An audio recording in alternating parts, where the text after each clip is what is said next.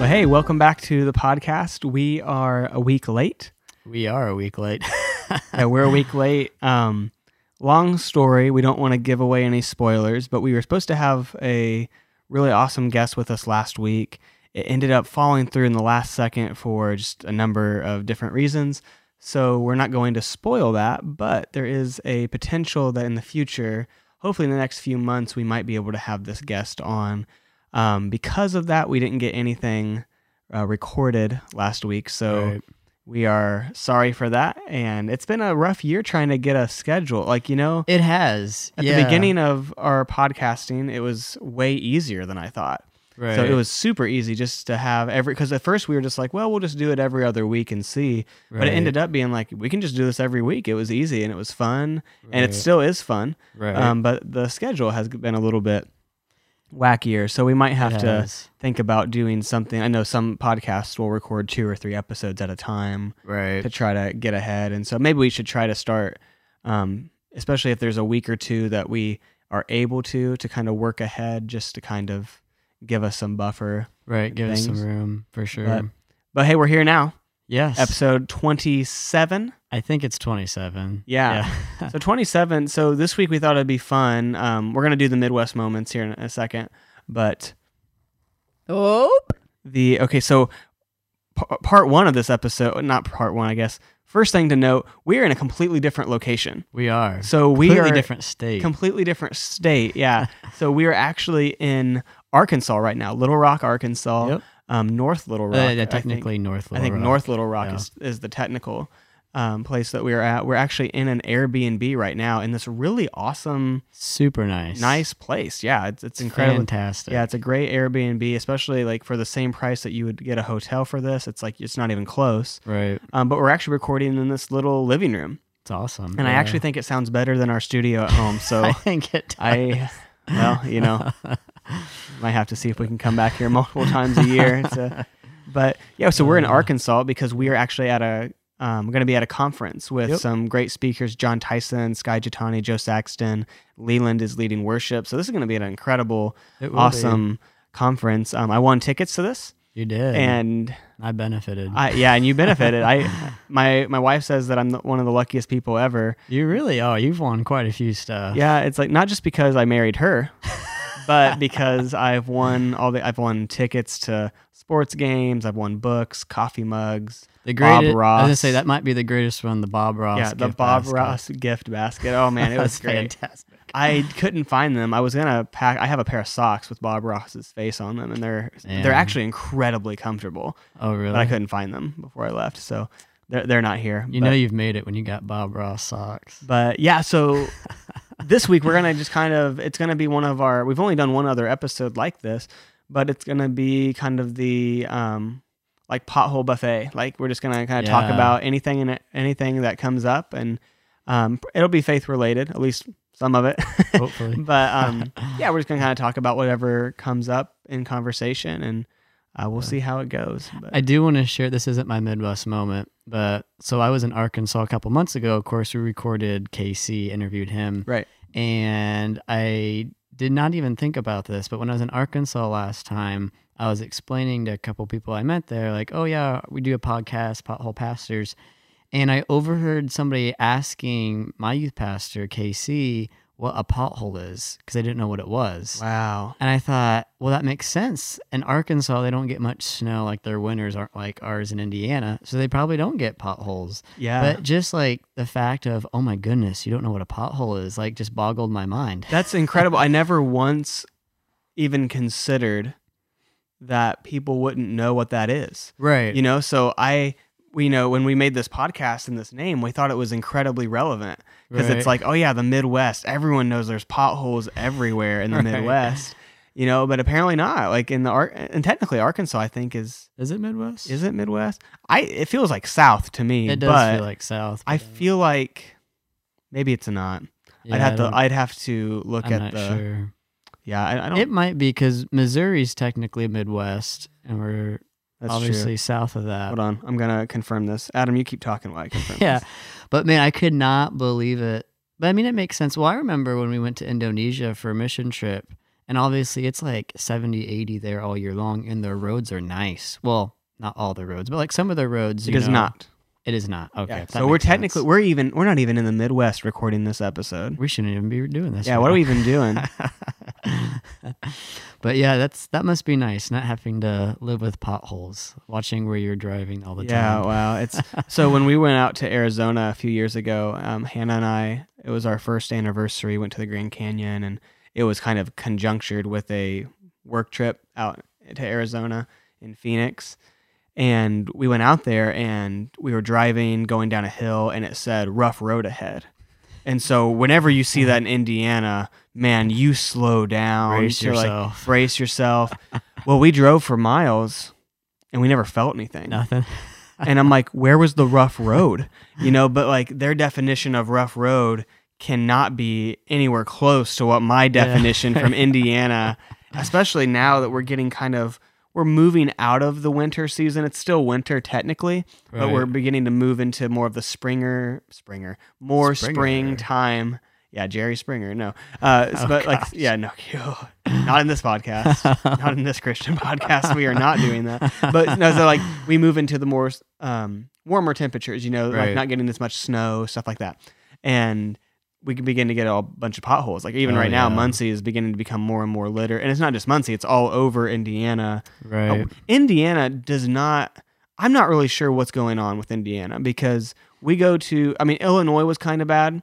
Right. But I've been to like Ohio, Kentucky, Michigan during times like that. Right. And their roads are perfect and they don't fall apart. So I'm not sure who I need to vote for in Indiana to get something done about these roads. But I agree, it's definitely, you can't tell me that Minnesota, who gets way more snow than us, has potholes all the time because like no one ever knows about it. You know what I mean? So it's like, right. Yeah, I don't get it. It's and the thing, it's like a guessing game. Like each day, where's the new pothole going to be? Because it kind of shows up like when you don't expect it. Like, your levels of alertness when you drive in Indiana are high. You're like off the chart, like because like one day the road could be fine, and the next day like where'd this pothole come from? Like, yeah, it's crazy. I was in well, obviously in Muncie, but I was more on the south side a couple of days ago, and we had to go on this side street because I was with somebody from church. Oh my goodness! Granted, it's a side street, like neighborhood, but it's got to be the worst street I've ever seen. Okay, I'm gonna Midwest you there. Oh, because you said granite. It's granted. Did I say granite? Yeah. So many people in the Midwest just say, now granite. No, it's granted. Granted. Oh. It's a neighborhood street. But oh my goodness. One of the worst streets I've ever seen. Like you can't go over 10 miles an hour on this street. Yeah. Potholes it's not even a street hardly. Like it was terrible. But it's so frustrating. There's some spots in Muncie that's like, you have the road that was paved over brick roads. Oh, yeah. And then even the brick is beginning to pothole. So those are, oh, that's bad. Those are like minefields. Right. It's just, if you want to keep your car, don't go down those roads, basically. Right. But yeah, so we're in Arkansas. The weather is fantastic here. It's like 60. 65 degrees, sunny. My, Hannah, my wife, she messaged me this morning and said, "Oh, it's like 38 and snowy here." And I'm like, "No, it is 65 and sunny here. I'll take this weather. It's not humid, which you can't really be very humid at 65, but it's great. Nice, very nice. But we do have Midwest moments. We do. Oh, So Adam, what's yours? Yeah. So mine is. It kind of reminds me of Parks and Rec episode where they have all the emergency day like scenario. Oh yeah, And they have to like fake kill the birds. You'll understand why I brought that up by my article. So yeah, my article is thunderstorm in Missouri, which I think it's probably the same storms from the tornado that hit Tennessee this past week. Kills more than 1,000 birds in one town. Officials say dead birds everywhere. So this is kind of eerie. So it's actually in Sikeston, Missouri, which we drove. Yeah, we just drove through that. Yeah, just drove yesterday. Through it. But it says strong winds are being blamed for mass casualty event in the sky. It says officials in Missouri said that gusts from a gusts, not guests. That sounds weird. Gusts from a thunderstorm. Yeah, that sounds like an awesome band name. That does. Guests from a thunderstorm. Sounds like a rock band. On Sunday night, caused the deaths of more than 1,000 birds, all of them in Sikeston, which is like the southeast part of Missouri. But it says between 8 and 9 p.m. on Sunday, reports were being called in of like people were hearing birds like hit the ground, like outside their houses. Like so multiple, weird. yeah, which is very weird. This is like the Alan Hitchcock movie, you know? Yeah. Like that's who it is, right? Yeah, birds or whatever it's called. Yeah. But yeah, different kinds of birds, like red-winged blackbirds, like the crow birds, like different types of birds. But anyways, it's believed that so like I'm not like a animal scientist or whatever you call, but I think according to the article, like during storms, birds will like more like flock together, which makes sense, you know, during like severe weather. So I mean, families do that. Right, yeah. You know, if there's a tornado, at least in the Midwest, Oh, you know, you go into the innermost room, your closet, your toilet room, not your toilet, I guess. I meant your bathtub. I mean, if you're desperate, I guess.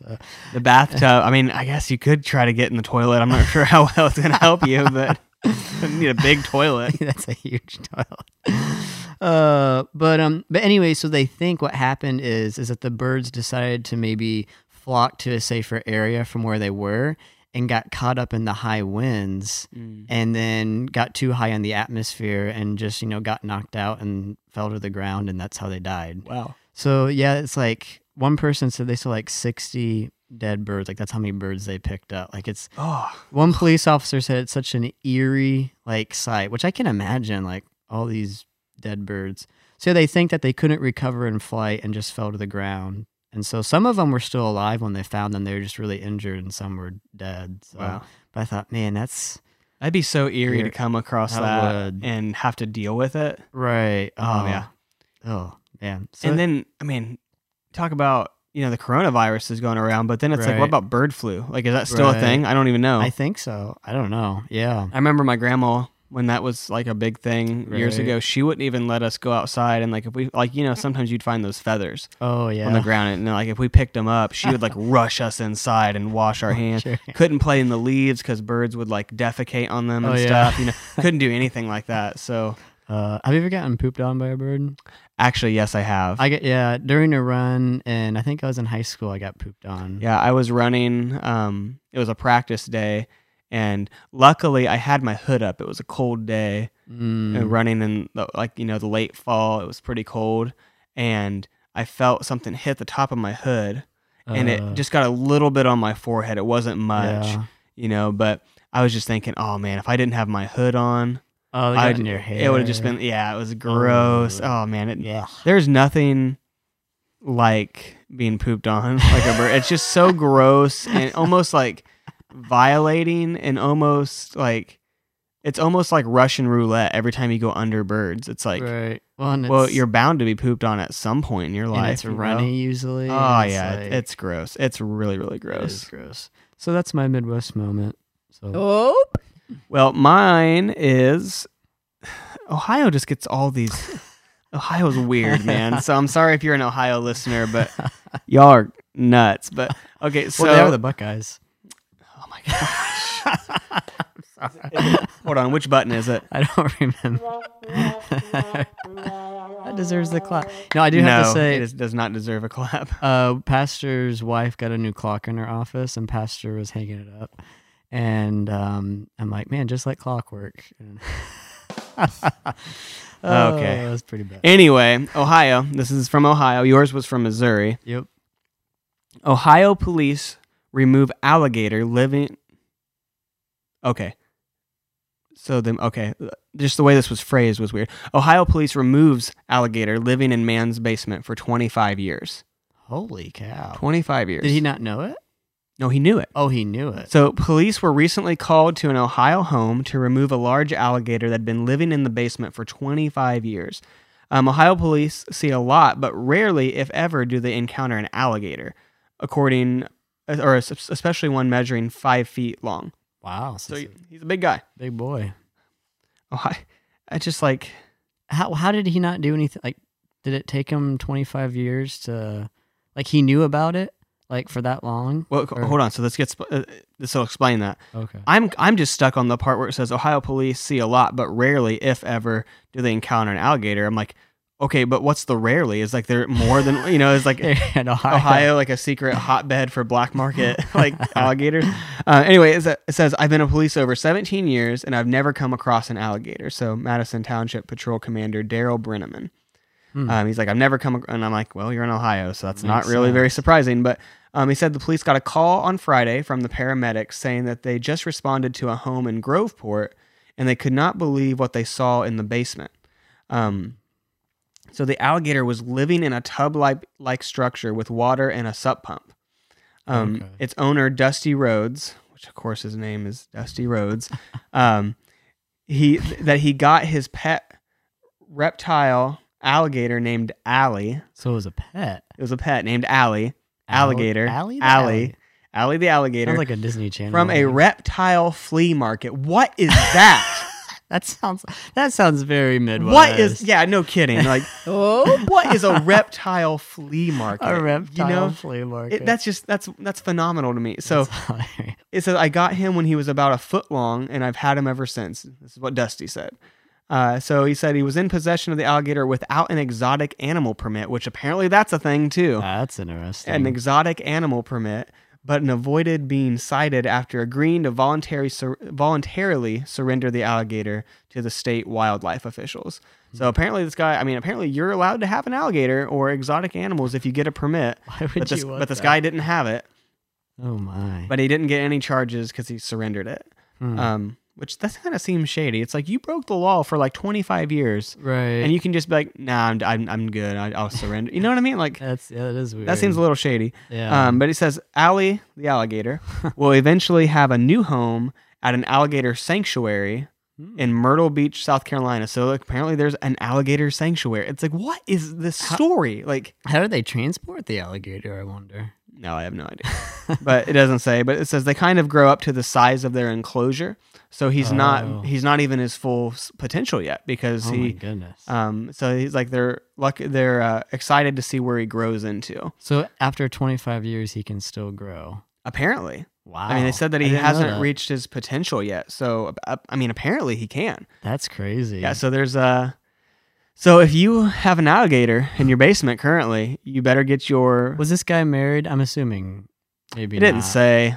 Can you imagine if he had kids? Like, don't go down the basement, kid. I don't know if this guy. I mean, 25 years. He's at least 25 years old. But you gotta imagine he's 40 or 50s, probably. Right. Right. That's interesting. At least, So yeah, it's that's Midwest moment for sure. That's back with a bang, man. Allie the alligator. Allie the alligator. That sounds like a cartoon on some. It really does. Yeah. Disney Channel or something like. Yeah, or like PBS or something. Yeah. Oh, that's funny. Yeah. So I'm gonna come around to something. Okay. I'm bringing up another story. It's not a Midwest story. But I want to bring it up because I think it brings up an interesting topic. So okay. I was telling you this morning, I was reading an article about there's like this vegan runner. Yes. And so she's somewhere in California. I can't remember. I don't have the article in front of me. It's somewhere in California. Gotcha. She's they say self-proclaimed vegan runner. So apparently like she makes a big deal about it. Like she's vegan, she's a runner, she's fit, she's doing all these things. Yeah. And I don't think this actually went through. But she was running through a neighborhood, through whatever, sidewalks, running trails, and she could smell meat that was being cooked on the grills, through the windows, right, all those things. And she said that it was very overwhelming and it was offensive to her because she was a vegan. So I'm not making jabs at veganism. That's not what I'm doing. I'm coming around. Right. And so she issued out like these requests. I don't know if it was like through a newspaper or radio, door to door. I don't know how she did it, but essentially asking if people if they were cooking their meats, if they would be courteous of those who don't eat meat, vegans or vegetarians, and cook their meat with their windows closed and only cook vegetables on their grills.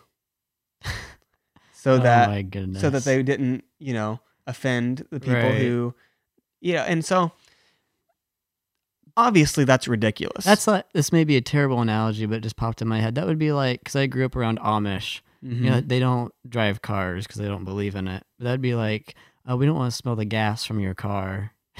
Sure, You know sure. what I mean, it's a little different. But. And so obviously that's a ridiculous request because they're not, the vegans aren't even like a majority of a culture. Right. It's like they're a very small minority of people that have, and sometimes, have to eat that way based on a diet or a restriction, but many times a chosen path. You choose the lifestyle. You choose it, most of the time, not always. I understand that, that's not always true, but allergies and stuff. Right. Yeah. So, but it is a little bit of a ridiculous request of like, people buy grills to cook meat on, it's like, I mean, of course you can do vegetables and stuff too, but you can't very easily grill inside. The grills are made to be outside, and it's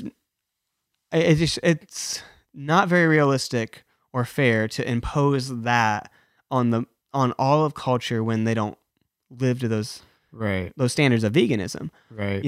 I understand that would be ideal for this vegan lady. Right. But that's just unrealistic. But it got me thinking, how is this any different when like Christians want to pass laws?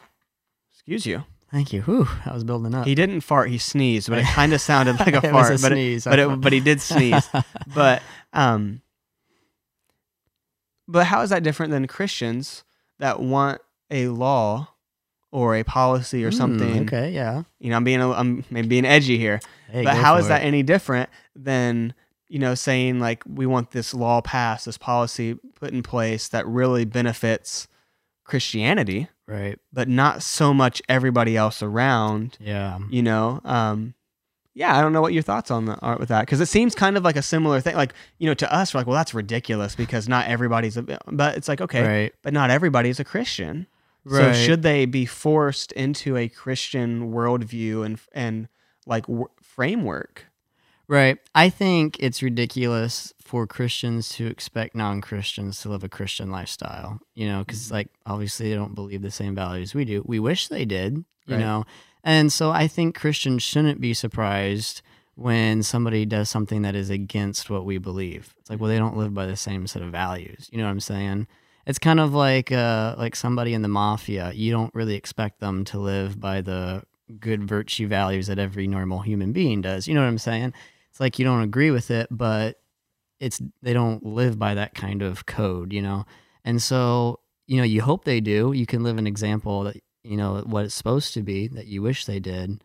But I don't think, to me, forcing a lifestyle on somebody is not what love looks like. Right. I mean, Jesus never forced, anything on anybody, And so to me, it's like if you're forcing people to try and live a certain lifestyle, that's almost like, to me, that's not selfless, that's selfish. Because then you want them to be what you think is a perfect model of what this life should look like, So I don't know. I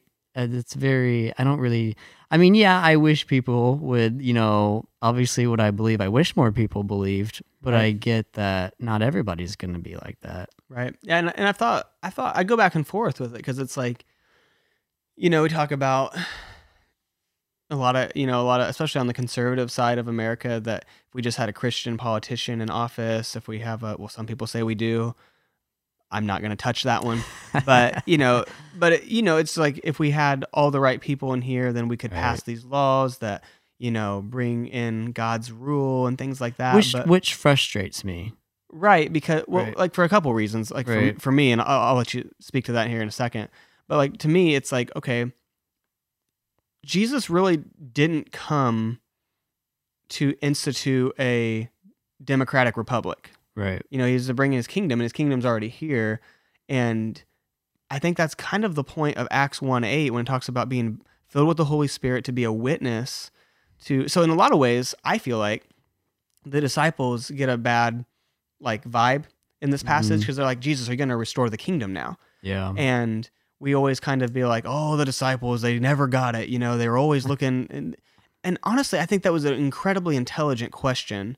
Yeah. Because they were looking at what Jesus was doing, and he's like, hey, he's fulfilling these messianic promises in these scriptures. Right. Are you doing this now? Right. And they did have an expectation of like an earthly government ruling kingdom, and that's coming. Right. Scripture very clearly points to that later. Right. But Jesus didn't necessarily say no. He's like, hey, that's not for you to know the times and places of things, but you will receive power when the Holy Spirit comes upon you to be my witnesses to all of Jerusalem, Judea, Samaria, and all the earth. So in a sense, Jesus is like, yes, but not how you think. Right. So yes, but not in the way you're thinking.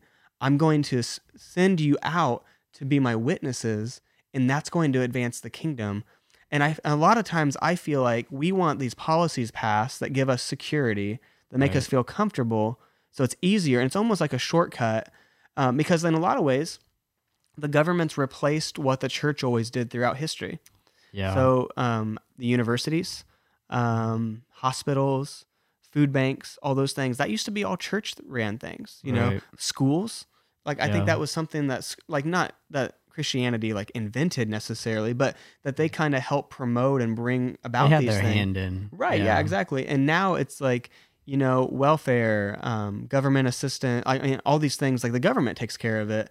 And it's almost like we've relegated a responsibility to other people when, like, the mission of the church has never changed, but we've kind of, like, we've passed the baton to someone else. It's kind of funny how many people will either bash the government or say how dissatisfied they are, but yet they tend to lean on the government a lot. Isn't that ironic? Very ironic. Yeah.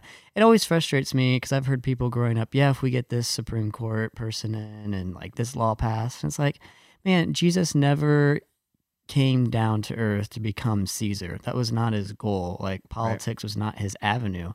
And I mean, and I'm not saying you can't do good through politics. Because he did engage. He did engage. Because the gospel in and of itself was a political statement. Right. You know, so the gospel, like, Jesus didn't invent that word. Right. That was a word that was, like, hijacked, you know, kind of through the language of, you know, so Caesar would come and he would proclaim his gospel of, like, here's the good news, like, this new king is here. Here are, like, if you, like, as your Caesar, I'm going to give you this and this and this and this. And so Jesus in the New Testament and the writers hijack that term and say, this is God's gospel, God's good news. Right. You know, so, I mean, that was already political and an aversive statement. So the Bible's not anti-political. Like, you know, I think it's not, well, let's just leave politics out of this. It's like, no, we have to engage. Right. But in a biblical way, like, our Bible, our Christianity, our theology, our belief informs our politics, not our politics inform our beliefs. Right. You know? Yeah, politics should only be an avenue that you use. Right. You know? It's a vehicle. It's a vehicle just like the church. Church is not the end all, you know. It should be just a vehicle, like your ministry, as good as it may be. It should be just a vehicle to reach people for the gospel. Right. And so, yeah, I agree. It just frustrates me when I see people, they put all their effort into politics. And it kind of saddens me a lot because it's like, man, you're kind of wasting a lot of your energy to where it could be spent just loving your neighbor. That's the whole kicker of the thing. People will, like, they'll call senators, they'll write letters, and I'm not saying that's bad. You know, that has its place. Right. But, like, they will put so much energy into that where it can almost become an idol, and yet at the same time, they can neglect the person living right next to them. Right. You know? And to me, that's a big tragedy because, man, the person you're closest to that you can have a deep influence on, you're just completely ignoring and putting your effort towards something that maybe even hardly puts a dent in, you know? Well, I think, like, you know, growing up, and we all do this. It doesn't matter if you're from a more conservative side, a more liberal side, a Christian side, non-Christian side. We all do this in society, but we paint broad brushes of people. Right. You know, that, oh, like, anybody that believes this way, you know, you must be, if you're a Trump supporter, you must be like this. Or if you're a, you know, Bernie supporter, you must be like this. And we just assume we know people, but we never actually talk to them and listen to their story. I'd be really interested, like, for anybody who leans more Democratic, have you ever actually went and talked to somebody who, you know, we talked to, and we kind of listened to this from a podcast yesterday, but it was such a really good thing of, like, have you ever talked to somebody from an opposing political party, people that may disagree with you, and ask them, why do you believe that's the way to go? Like, and, you know, and then be able to share, not to try to argue or convince each other, but to understand. You know, I think, like, there's been a lot of people throughout my life. Like, I have friends that are in the LGBT community, and I have friends that are not Christians, and I have friends who are Muslim and other things. You know, And it's like, obviously I pray for them and I long for them to accept the biblical framework that I believe the Bible lays out. Right. But if I believed everything that like media or even a broad stroke would say about these people, I wouldn't have a very good picture of them. But I heard their story, I've heard them, and I think very differently of them. But when we don't hear people's stories, they're not real. Right. You know, they're just people. But then once you hear someone's story, they become human to us. You know what I mean? Yeah, there's so CBS has like Sunday morning show. Mhm. Obviously, I don't watch it because Right, you're at church, right? Yeah, but they put like little clips on YouTube. But usually it's human interest stories, and a lot of times they will focus on celebrities, but they'll talk about something in their life. So like they did one on Taylor Swift about her relationship with her mom.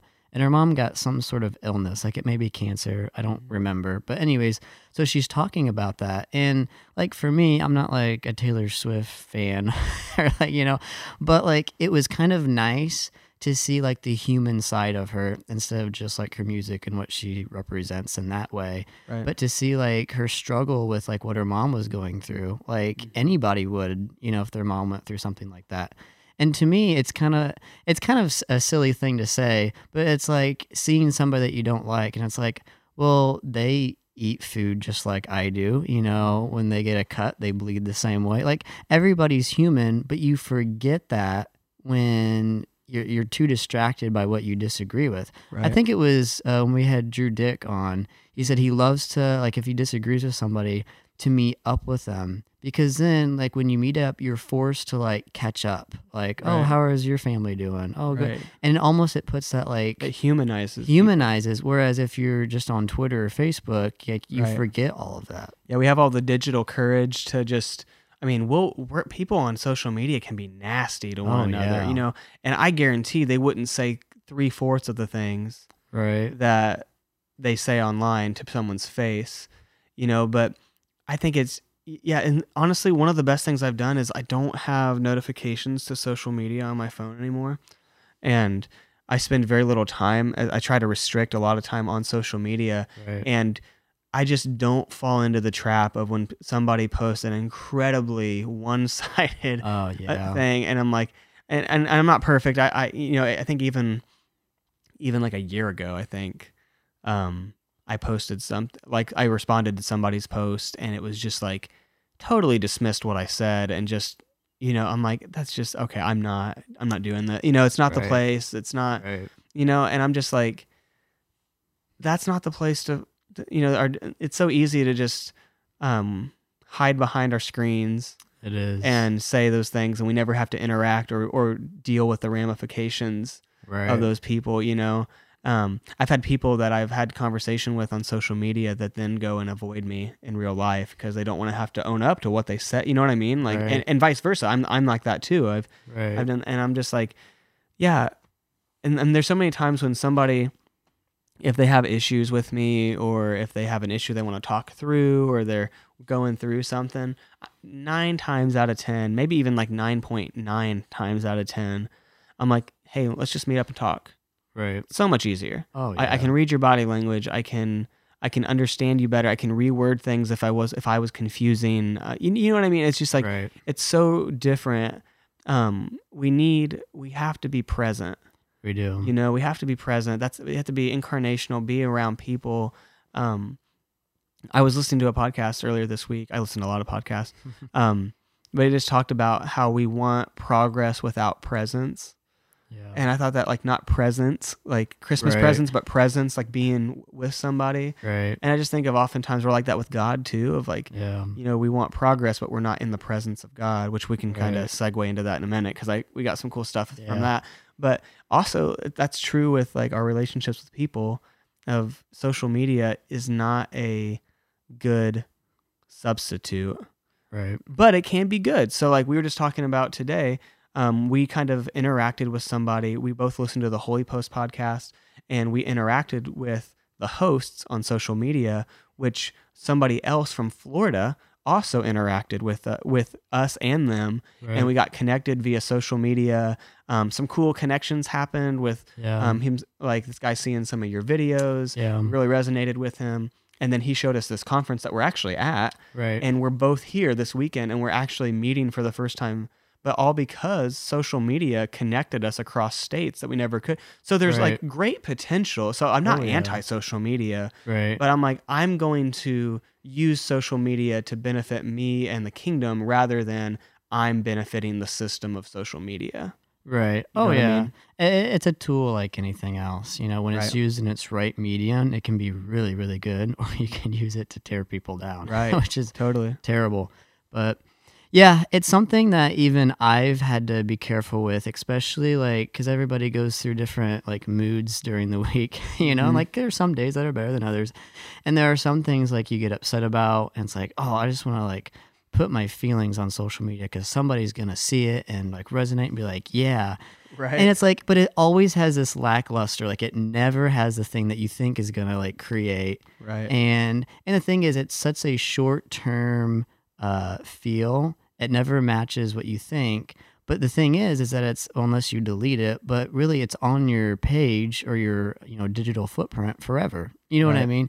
So it's like for a very short term feeling, so to speak, it has long-term effects, and so to me it's like, is it really worth it, and so I try, like on my Twitter a couple years ago, I unfollowed a bunch of people that like would just post weird stuff, and I purposely put it for like whether it's pastors that I follow or like people who post like good devotional stuff. So I know if I get on my Twitter, I mean, it's not perfect, but I know if I get on there, most of it's going to be like life-giving stuff that's going to benefit and not just be a time of wasting time. So yeah, no, I get that. I've done the same thing and probably could go through and do another wave of it. And but kind of like totally abruptly switching topics. So this is kind of like the pothole buffet. We kind of jarringly go to a different topic. I think it's been really cool. I've been reading a lot of books about just things like following the way of Jesus, slowing down, simplicity, and it's been really cool that, something that I've felt convicted for a long time, kind of for a couple years, that I've tried to do off and on, but it never stuck.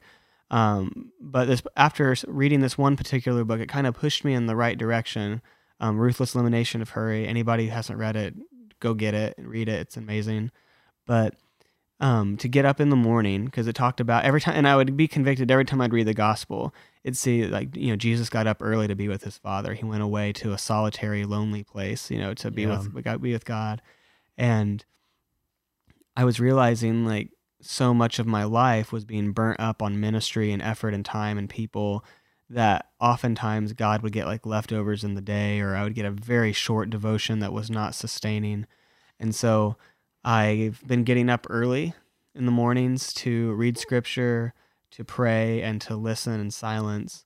And that's just been such like a revolutionary thing in my life and it's not like I spend hours, it's like I usually get up at like 6:30ish and spend the first 45 minutes reading scripture, praying, and listening.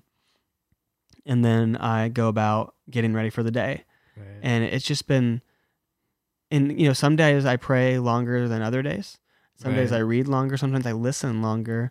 But then I've also noticed that when I do that, I'm also praying and thinking about God far more often through the day. So I'm actually praying way more than I ever have. And I felt, man, it's like I just feel like God's been stirring things in my heart of just wanting to do like this idea of like contending in prayer, and especially just for my like ministry. I'll be sharing about this on Tuesday a little bit, but I just feel like God gave a word of we have to be a people. I was listening to podcasts, reading things, and I just feel like God was giving me this vision to like, God wants us to live a life of humility, lead our lives in humility. Before people, to find our strength in him through our weaknesses, and then contend in prayer. And I haven't been able to shake those three things from my heart. And so I've been looking at that of like, how can I do that? And wanting to Yeah. set up times with the ministry just to have a prayer room somewhere on campus to just be Right. praying. Maybe even getting like a gathering of people, of my friends and stuff who are just hungry to see God move. Like, big reason Yeah. why we're at this conference this weekend of like, we want to just see God do something in the Right. ministry. And I'm just talking about like how God, I feel like, gave me this image of, I don't want to say vision. I don't, maybe it was a vision. I don't know, but like this image in my head of like you know how water looks right before it's getting ready to boil. Like, you can see the Yeah. bubbles rising. The water's not bubbling yet, but you can Right. see that like the potential is just right there on the edge. And Right. at any moment it could just start bubbling over. Right. And I feel like God was saying, not just for our ministry, but just like that's where he's bringing the church into this hunger. And I think that's really true, because there's a lot of Christians, especially young Christians, like, you know, I'm working with college age kids a lot now, is there's like this sense of like, we want God, but we're tired and we're not really sure how to do it. You know, it's like this, like, Right. I want God, but at the same time, it's like, yeah, I don't know. There's like something in the way. And I feel like Right. God was saying like, I'm about ready to just bubble over, Right. you know? And I'm just like, I think contending in prayer is going to be what sets the heat up a little bit more to send it Yeah. over. So that's personally what I've been looking at here recently. Been reading a good book like Andrew Murray, A Prayer Life, super good. But just talking about like, I'm just looking at things there of like, how can I begin to contend in prayer and take that seriously and fight for something? And I just feel like God wants to do that. I feel like God does want to. You know, our national director in Chi Alpha has been talking about wanting this great student awakening to happen. Like, that God's on the Yeah. verge of that. And I don't think it's just students. I think God Yeah. wants to move in his whole church and awaken. And Yeah. so I'm hungry for that. God's been doing some cool stuff, and it's all been kind of spurred out of going back to simple basics of devotion time, prayer, and silence before God. That's where all this has been getting to birth. And I feel like God spoke to me in the last 2 weeks than he has in last several years, honestly. Yeah. And it's been awesome. I've been more happy. I've had a better attitude. I don't know, just everything about it. It's not all about flowers and happiness and whatever, but Right. like, I felt genuinely content in my life with that. Yeah. And it's just been cool to see God working Yeah. through that. And it's not like you know, spending 5 hours on my knees praying, Yeah. which I hope one day maybe I could get to something like that. But Right. God's just been like taking that obedience to seeking after him. And there's just nothing like it. There are some people at Northside, I won't name drop, but I was with a couple of ladies on Tuesday, and they took me to a couple of like the homeless shelters in Muncie, and we went out to eat, and it was a really fun time. I really enjoyed it.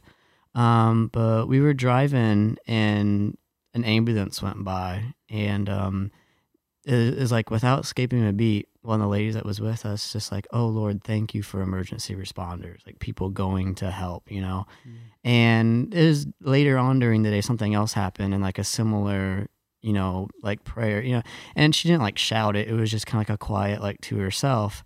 And I thought, wow, just like the prayer life that she has, she sees that like need, and like, oh God, thank you so much that somebody's doing, like, her instinct when she sees it is right away like thanking God or talking to him, you know. Right. And I thought, wow, what a testament to like what a life with God looks like. Right. You know, you were just saying like when you spend time with God in the morning, man, you're constantly thinking about him all day long. Right. My heart's really been, and I was just talking to Pastor about this, and I get a real feeling too that like God wants to do something. I think he's tired of like seeing us be in the status quo of like walking in the same steps we've walked and like being okay with being comfortable with what we're doing. But yeah, just like I see people, and obviously I don't know their hearts, but it's like some people I kind of fear for that are just kind of going through the motions. They go on Sunday morning. A lot of people call them like sleepy pew sitters, you know, but you know, whatever you want to, you know, call them, but just people who choose to be comfortable with just the bare minimum of what they think it looks like to follow Jesus. And it's so sad because, man, prayer is a time to benefit you. It's like God doesn't need you to, you know, be Right. in prayer to him. Like, you know, God invests in us way more than we could ever give back to him. but it's like God's gift to us of wanting us to experience his presence. Like that's the whole point of wanting. God wants us to talk to him because he wants to give us what it means to be with him. Right. And which is such a beautiful picture, but I think it has to come to a moment of like, do you really love Jesus and value him in your life? Because if you don't, then prayer is going to seem like a burden instead of like a great opportunity to grow. Yeah. You know, it's kind of like, hanging out with, a friend, or like I love hanging out with you, and if I didn't like hanging out with you, it'd be like a burden. You know what I'm Right, saying? yeah. But I think that's the same kind of thing. Like if you really, really love Jesus, like our lady from our church who like, man, every moment she has found an opportunity to thank God or talk to him. Man, that's what real love relationship looks like. Yeah. So, and I really long for people who are just kind of okay with the bare minimum. And I really feel like God has a lot of grace to show to those people. Like they've been Right. kind of like in the Bible with the Israelites, how many times they, chose Right. idols over God, but time after time, God's like, I'm going to draw you to myself. Like Right. you are my people. You haven't shown me any love or honor, but I'm going to extend grace to you. Right. Well, and even like the reality of like, talking about people that are sleepy, and then we look at our own state of our life and we're like, I'm one of those people. Right. Oh, like I'm like, yeah. Yeah. and that's kind of where I got to, was like, I was in this devotional life. Like I wasn't falling away from the Lord. I wasn't not serving the Lord. It was just kind of like, in some ways going through motions, in some ways like almost going through like tiring motions of like, I'm getting really burnt out, tired. I don't know what else to do. And it was just like that book I was just mentioning with Andrew Murray. He was talking about the sin of prayerlessness, and talking about how, we are all about wanting to like the churches to grow and to send people on missions and to go on mission and reach people beyond, but we haven't even spent time with God to like, and so what happens is we're working out of what the Bible calls our flesh. And so then it's like, there's no actual real power in it, and we don't see the results. And I just think of like, man, what would it look like if every church in America, every Chi Alpha group, every ministry just like met multiple times a week to contend and seek God in prayer over these things. Yeah. Like actually gather, not just like out of duty, but like out of a desire of like, we have to, that inner sanctuary of praying to God has to be like the launching pad to all ministry, to all relationship with God. And I was sharing the story with you this morning. I was reading that book, and they said in 1898, so this is before even 1900. A couple years ago. Yeah, a couple years ago. 1898, so over 100 years ago. Right. Like 120, 130? Yeah, something like that. About 120, I think. Oh, That- 130. Yeah. Who knows? Over 100 years ago, they were writing this. This guy said that it was like this minister, head of a presbyter thing in New York, went to this conference, got fired up, got really like burdened and passionate about the word of God and ministry, reaching people. And he went back to this like group of pastors, and he didn't say how many were in the room, but it made it sound like a good number of people. Yeah. And said the importance of prayer and spending time with God. Like, how many people have been spending at least 30 minutes in connection with God in prayer a day? And nobody rose their hand. Maybe one, he said. Actually, I don't think he said any. I think he said nobody. And then he said, okay, what about 15 minutes? And 2 or 3 hands went up. Wow. And then 5 minutes, and most hands went up after that. And he said, man, we want to see God's kingdom come, air quotes, but we don't even spend any time with God. And then he said one person came to him and said, I'm grieved to say I can't even say for certain I've spent even 5 minutes a day with God. Wow. And he's like, and just talked about how it grieved him, his lack of devotion to God. Yeah. And I just think like, that's not a guilt trip. Right. Like, so like, if you're feeling guilty, it's like, that's not the point. It's that we can't do this without God. Like, we can't abide, like part of that abiding with God, like it says, Jesus says, without me, you can do nothing. Right. And I'm just like, I don't think we believe that. Yeah. I know that I don't believe that all the time. Yeah. My wife shows it. Right. And my life, not my wife. Maybe my wife shows it sometimes that I don't believe that, but it's like my life would like reflect that. Like when you live a prayerless life, it shows. Yeah. And I think I realized that, and I think like now I've like began to experience God speaking and like growing me, and I'm spending more and more time with prayer. I'm not where I want to be. I want to continue to grow more and more and more, and I'm just like, this is the life God wants for us all. And I'm like, I'm nowhere even close to the top. I'm like, I almost feel like in some ways I've just began to climb the mountain. Right. And I'm like, this is incredible. I'm like, it's not like I don't suffer hardship or anything like that. Like I definitely am, but it's like, it weighs differently on me now, Right. and talks about like, Jesus, when he talks about my burden is easy and light. So it doesn't, but there's still a burden, right. So it's not that you just have an escape, but you have like a different yoke to wear, and you carry life differently now than before. And I feel like I've been experiencing that. Yeah, I've had to really come to grips too, now that I work in a church, of getting a better prayer life, because I don't do a great job all the time either, which is very ironic, because it's like, as I help lead the youth, I teach them like, yes, we need to talk to God, and like drawing close to him. And of course, hopefully that's every pastor's, ministry goal.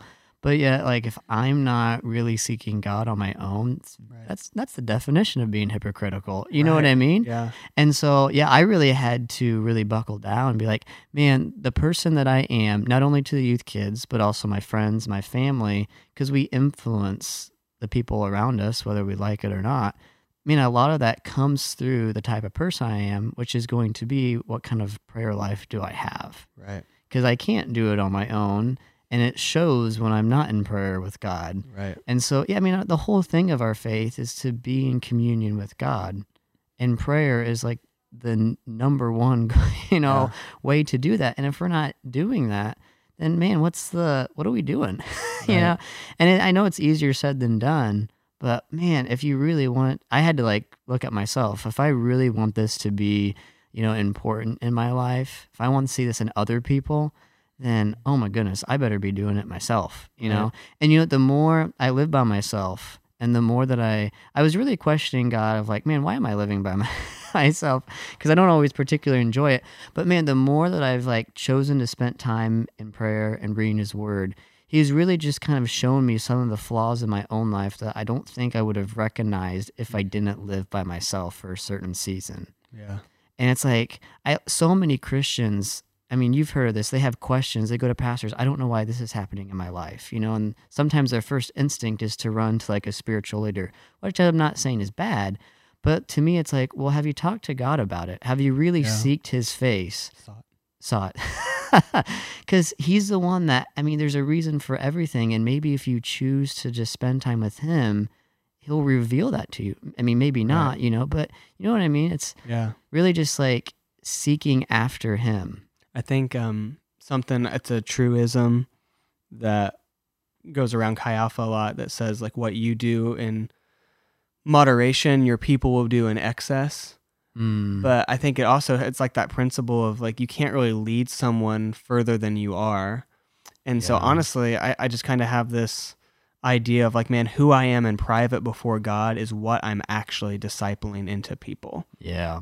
Because they're not, because like you might be saying the right things, like, hey, to have a prayer life with God, to reach beyond, to love the least of these. Yeah. But there's no authority there because it's not true of your life, and I think that's what gives you like weight to your words, is when your life actually matches those words. Right. Like when your life is actually, obviously it's God's authority. Like we have no authority by ourselves. It's the authority God's given us. But there's a certain kind of authority that comes with a life that actually lives what is taught, even when it's hard, and repents when it's not, and corrects, And so that's me, man. Like I've just been repenting a lot recently and changing a lot of my habits to even if it means giving up other things that are good, like just to be able to seek after God and just to be able to hear from him more. It costs something, but man, it's worth it. So, we really encourage our listeners here. Like, if that's really resonating with you, if you just feel like God wants to do something in you, through you, in this community, we just invite you to contend in prayer with us. It's something we're going to commit to of praying for, of like God awakening a spiritual hunger in us, in our churches, in our Chi Alpha ministry. I just believe that, and part of the speakers this weekend is, I think that's part of the topic, is like this spiritual awakening. Yeah. This is going on all over the place. I mean, just hearing these stories. I had a friend who leads worship, and it's in a Quaker church, actually. So it's not Quaker in the sense of like the super Quaker church where it's like they're dead silent, like because they have a worship band and stuff, but they're usually more reserved in worship. You know what I mean? Like, more pensive, reflective. They were like down at an altar call this last week, and they were like crying out to God and praying, like speaking in tongue. Like, I mean, it was like this incredible like moment of God pouring out in an unlikely place like that, with like in a Quaker church of all places. And I think like God's doing that all over the place. So I just feel like God's beginning to like bubble over and set people boiling, so I'm ready for that. I'm asking that God will do that. And I think God he loves broken hearts, and prayer really is, coming to a place of like surrender and saying like, I can't do this by myself. I need God. So it's like that sense of brokenness, which is, I think that's why it's hard for people to go to prayer, because you're really denying yourself, that posture. But man, God really, he seeks people like that who are truly willing to like die to themselves to live for him. And it's like, it's life, like as I've been experiencing, like I almost felt bad because I never did this. I was like guilty. But then as I've been here, it's been nothing but good and beneficial and like life-giving. And I'm like, that's God's heart, is he wants to give us life. Yeah. So surrender to the Lord. And that's really the only topics I had to talk about today. But just it's a good stopping point. We're at 56 minutes or so. Oh, wow. So we talked a lot longer than I thought. Yeah. So my recommendation this week has already been given, The Prayer Life, or A Prayer Life by Andrew Murray. Oh. That book's awesome. So yeah. I've been listening to, so do you know the band Echo Smith? Yeah. Yeah, I really like their they're actually going on tour with For King and Country in the summer, which I'd love to see, but they're not coming anywhere close. Naturally. Yeah. But they have a new album that came out like a couple months ago or so. Mm-hmm. I really like it. I think it's got a lot of good like messages. There's the album's called Lonely Generation, and it kind of talks about, like social media and stuff. But I love one of the lines that says like, we're all looking in the wrong place for something right.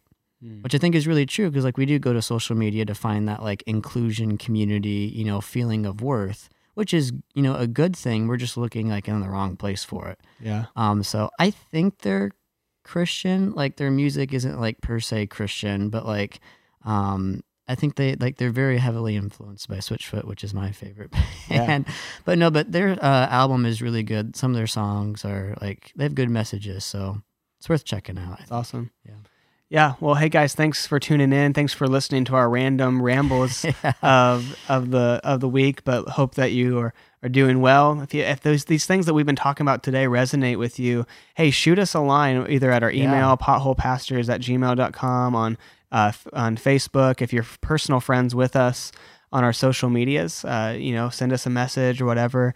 We'd love to hear from you. We'd love to hear like what is God doing something in your life? Like kind of like what do you have like a testimony to share? Like we'd love to, and maybe we could even, if we had permission, we could even share some of those testimonies and stories of what's God doing around us and stuff. But until next time, hopefully we will have a regular scheduled episode next week and everything. But until next time, share this podcast, give us a like, leave us a review, share us with your friends, your church, small groups, everybody. But hey, we'll catch you on the flip side, on the flippity flip. Flippity flip.